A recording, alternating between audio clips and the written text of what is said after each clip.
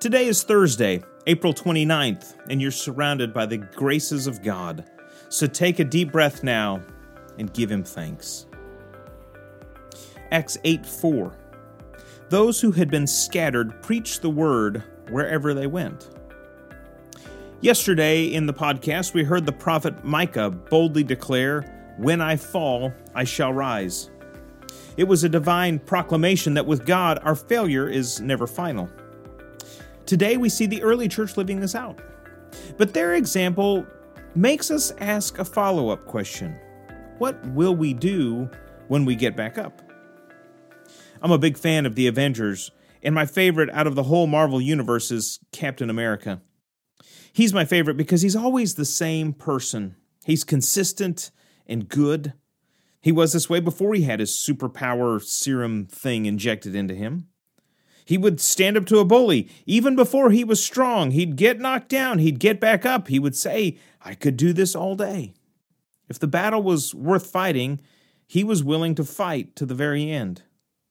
He understood that the right thing to do was to fight the battle that needed fighting, even if it meant sacrifice or possibly defeat. I have a feeling that too often we fight the battles that we only think we can win, and that the battles that we believe we'll lose or where we think it would be close, we decide that those aren't worth it. I'm so glad that the early church didn't see things that way.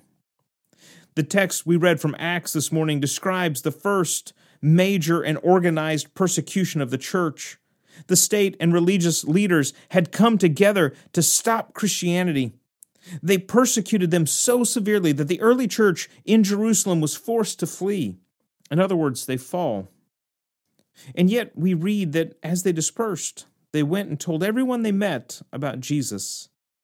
They get up, and they keep doing the same thing that got them knocked down, despite the fact that the odds are against them. Why? Because it was a battle that needed fighting. The message of Jesus needed to be proclaimed to the world, even if it cost them something, even if they got knocked back down.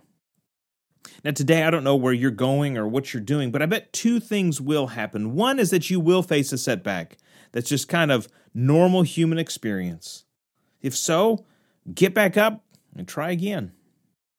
The other thing I'm pretty sure is going to happen is that you're going to encounter somebody who needs to hear the message of Jesus.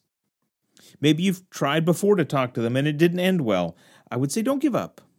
Maybe today you could get a word of encouragement in and say, "I'm praying for you." If so, that's great. It's a start. And it's a way that you can get back up and move forward in your faith. Today, let us all follow the example of the early church, where those who'd been scattered preached the word wherever they went.